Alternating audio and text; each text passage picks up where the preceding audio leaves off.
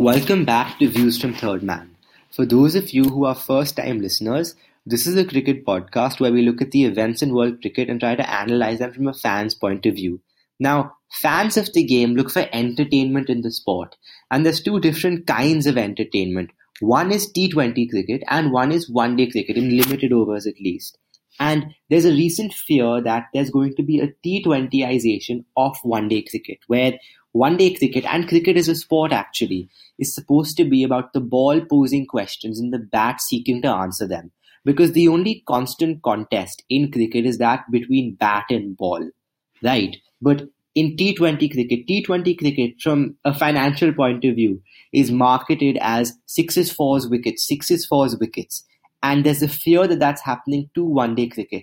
And that was best described by this India-Australia series. It was an incredibly high-scoring series. And if you just look at the scorecards of the games, the first game read, Australia 374 for 6 after their 50 overs, India 308 for 8. Then the second game, even more dramatic, Australia 389 for 4 and India 338 for 9. In fact, in the second game, the game really wasn't over until the last 5 overs when India needed 80 of the last 5, and even then Ravindra Jadeja was able to come out and get 27-28 runs with just 10 balls and almost bring India back into the game.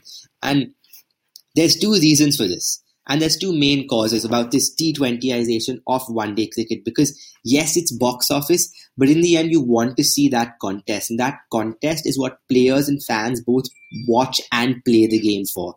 So this T20ization of one-day cricket is because of two main factors, and the first is the actual ball. The white kookaburra ball used in England, in Australia, in South Africa does not move at all. In fact, if you look at that ball for long enough, after a while, it's almost as if the seam disappears, because that seam has been so depressed into the ball that it offers zero swing whatsoever for the fast bowlers. And with two new balls, reverse swing has been out of the equation for a very long time. So therefore, as a bowler in flat conditions like in Sydney, where there's no wind movement, you're getting nothing from the surface, you can either bowl faster or you can bowl slower. And as batsmen in England like Jason Roy, and in South Africa and Australia like Quinton de Kock and David Warner have shown, the faster it comes, the faster it goes. But therefore bowlers have no option but to bowl slower. But look what happened to Jasprit Bumrah, one of the best bowlers in the world. In the first 2 games, he didn't pick up a single wicket and went for the heap load of runs. Even more dramatic than that, Mitchell Starc, the best one-day international bowler in the last 2 World Cups, getting 20 plus wickets in both World Cups, the pinnacle of world cricket, went for an economy of about 8 and over. And that's because of one thing. It tells you one major thing.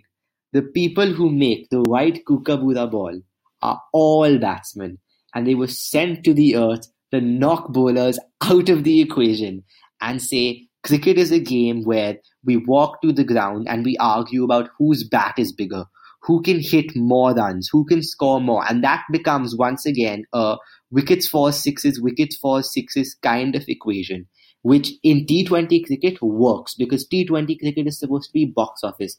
It's supposed to be pure entertainment and fun for 40 overs. But when that happens over 100 overs, after a while, the contest between bat and ball goes away.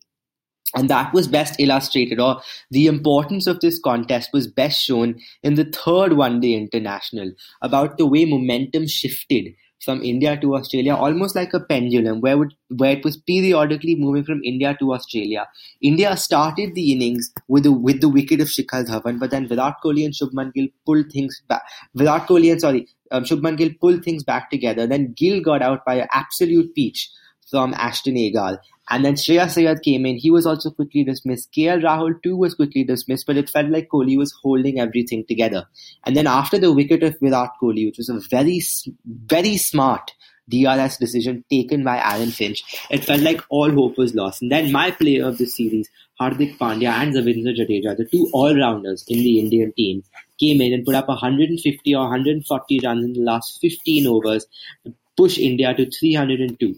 Not a match-winning total, but something to play with. Then the Australian chase began, and Jasprit Bumrah comes into bowl. Now, Bumrah had a horrible series, as seen before, and what the numbers say. He hasn't had a good 2020, and with the Kookaburra ball in those flat Sydney conditions, where players like Steve Smith, David Warner, Glenn Maxwell were able to dominate bowlers like it was almost child's play, he hadn't had a good series, and he comes in and he bowls one of the most magnificent starting spells you will ever see. He gets Labuschagne, I've never figured out how to pronounce his name. He gets Marnus out, and after that, Steve Smith goes to Shardul Thakur, Natarajan gets wickets, Kuldeep Yadav gets wickets, Jadeja gets wickets, and after Finch goes, much like after Kohli got out in the first innings, it felt like all hope was lost for Australia. Then Glenn Maxwell and Alex Carey sort of pick up the pieces and stitch together a partnership that could actually take Australia to clean sweeping the series 3-0. And up until the last 5 overs, where Australia needed 34 runs of the last 30 balls, almost as if the game was theirs, Bumrah gets Maxwell with a Yorker, and that's when the game shifts. But to think, across the 100 overs of the last ODI, for 95 of the overs, one did not know in which direction the match was going to go, and that's what made it such an interesting game.